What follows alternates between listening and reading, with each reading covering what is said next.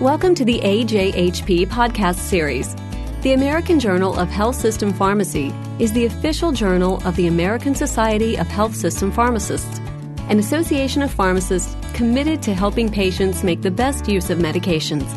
For more information about AJHP, please visit www.ajhp.org.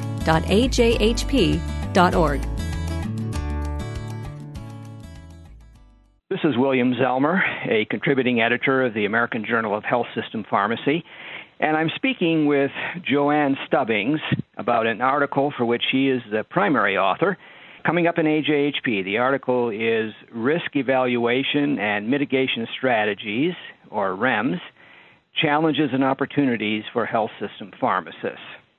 Joanne is at the University of Illinois, where she has a dual role at the hospital. She is manager of research and public policy in the ambulatory care pharmacy department. And at the College of Pharmacy, she is clinical associate professor in the pharmacy practice department. Joanne, thanks so much for taking time to discuss your article with me. Thank you, Bill. Joanne, let's start by having you give our listeners a brief definition of risk evaluation and mitigation strategies, or REMS. What does this term mean? REMS is a safety management tool that essentially helps to ensure that the benefit of drugs or biologicals outweigh the risk. So the overall purpose of REMS is to make sure that drugs that are released on the market have benefits that outweigh the risk in any situation. And REMS was passed as part of the Food and Drug Administration Amendments Act of 2007.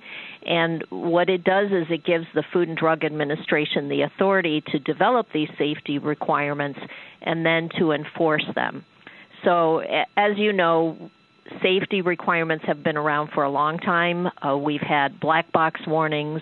We've had another program called Risk Maps for drugs such as clozapine and isotretinoin. And so REMS is kind of the next iteration of that in that it gives FDA a little more structure to develop the safety requirements, and it also gives them enforcement authority so that if they find that a pharmaceutical company is not doing what it agreed to do in terms of these safety requirements, the FDA can now go ahead and fine the company or take some kind of action against the company. Okay. How is a REMS for a particular drug created? Is it a responsibility of just the FDA, or is the manufacturer involved, or both in some way? The answer is both. Prior to the approval of a new drug or biological, the FDA may decide that there should be a REMS, and they would decide this based on recommendations from the advisory committees or looking at the clinical data, looking at the risk profile of the drug. So the FDA will come to a decision or recommendation that there should be a REMS. And at that point, and this is still prior to the approval of the drug, the FDA and the pharmaceutical company will actually negotiate the REMS. And it truly is a negotiation where they'll determine what sorts of things will be needed to be in the REMS. And it can be as simple as a requirement for a medication guide, or as we know it as pharmacists, a med guide. And the REMS could require a med guide. It could also require a communication plan, which is a Dear Healthcare Professional letter, or it can require a set of more restrictive requirements which are known as elements to assure safe use. And this can be something like physician education or prescriber education or certification of pharmacies or certification of prescribers or even patient enrollment. So there's a whole range of things that the REMS can require.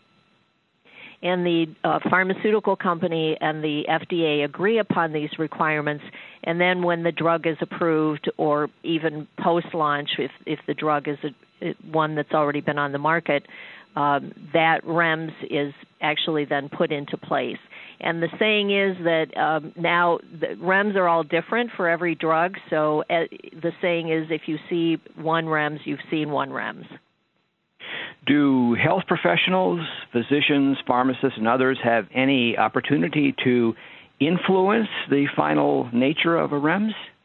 Yes, they do. There are two opportunities for pharmacists to influence the development of REMS. One is during an official comment period. And, for example, with opioid analgesics, there is an open comment period where pharmacists can send comments to the FDA and hope to influence the development of the REMS. The second is to provide other formal feedback upon request of either the FDA or the pharmaceutical company. And the current regulations for REMS do require the companies and the FDA to seek feedback from user groups such as pharmacists. So there are at least two opportunities for pharmacists to provide this feedback. Joanne, you and your co-authors make the case in your paper that pharmacists have a unique responsibility associated with REMS. Could you just comment on that a little bit for our listeners? Pharmacists are in a unique position to take a leadership role in managing both the clinical and distributed aspects of REMS. And we believe that there are three areas where pharmacists can and should be involved in REMS in the healthcare system. One is in workload and planning, and that would mean that pharmacists can develop policies and procedures to address REMS and all the resource requirements that are associated with meeting the REMS requirements for any particular drug or class of drug. The second area would be in the formulary system, and the P&T committee should be in a position to consider REMS requirements when considering any new drug. And they can consider the cost to the healthcare system, and they can consider the time and the personnel that would be involved in managing drugs that have REMS requirements. And the third aspect is addressing restricted drug distribution requirements. And currently, there are about eight drugs that have restricted distribution, meaning that the health system pharmacy needs to be certified in order to be able to dispense or administer the drug. And pharmacists should be involved in the assessment of that and also in the certification process if they decide to do that. So the opportunities are for pharmacists to have a leadership role and to be involved in the education of people in the healthcare system and also in the management and implementation of REMS from both a clinical and a distributive perspective. Joanne, just to pick up on your answer there, could you elaborate? Are there any best practices that are emerging in how medications covered by REMS are handled in the hospital health system environment? Yes, there are best practices, and the first one is the situation in which REMS is incorporated into the formulary decision-making process. And so when a new drug or biological is introduced and the P&T committee does the evaluation of that, the REMS should be clearly defined, and if there is one for the drug. And in addition to considering the safety issues related to the drug, the P&T committee can consider the resource allocations, both in time and effort and cost, and also consider education, training, record keeping, and documentation requirements. So incorporation of REMS into the formulary decision-making process is one best practice that has been used in healthcare systems. The second best practice is to develop a series of policies and procedures for REMS management. And this can be as simple as the health system developing a procedure for distribution of med guides and then documentation of med guides that have been distributed. And this can be incorporated into the pharmacy system or the electronic health record. And the second area for developing policies and procedures is in monitoring of drugs that have REMS requirements. For example, if a drug requires monthly LFT testing, then this should be, even though the specialty pharmacy might be following that, it is ultimately the responsibility of the health system and the pharmacist to make sure that these monitoring tests are done and recorded in the electronic health record. Joanne, you've referred to restricted distribution systems for drug products, and we know they can impose an immense challenge in hospital pharmacy. And in your paper, you explain that such systems can either be part of a REMS or can be created by the manufacturer for reasons not related to a REMS requirement. So if a restricted distribution system for a product is not required by the FDA, why would a manufacturer want to use this approach?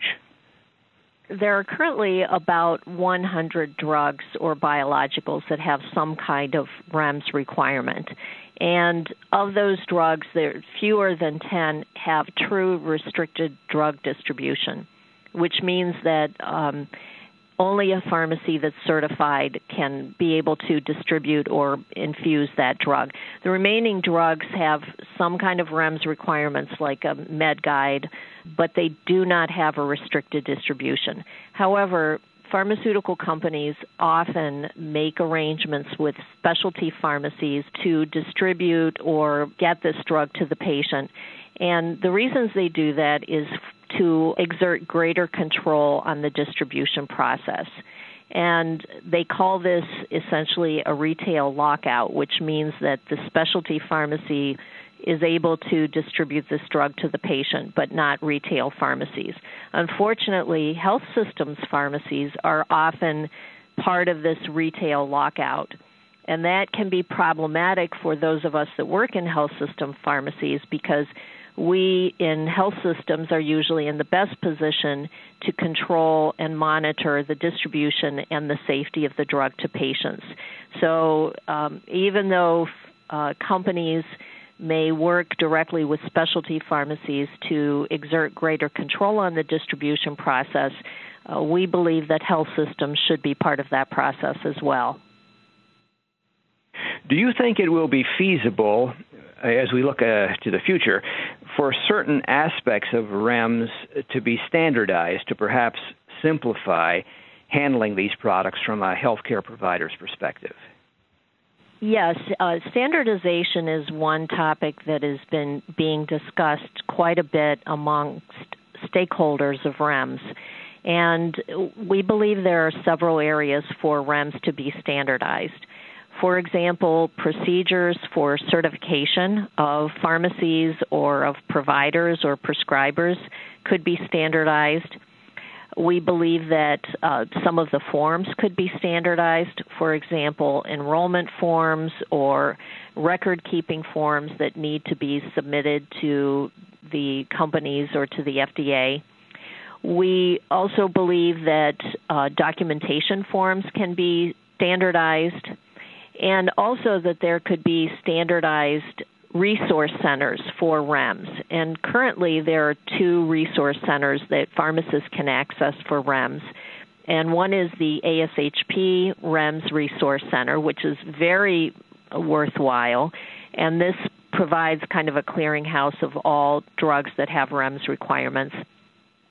And of course, the FDA has a website or a web portal for REMS and for all the drugs that have REMS. So a standardization of the information that's available for REMS and the process and procedure for REMS would be very helpful.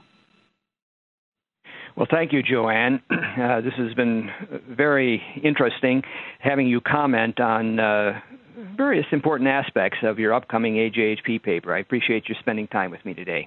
Thank you, Bill.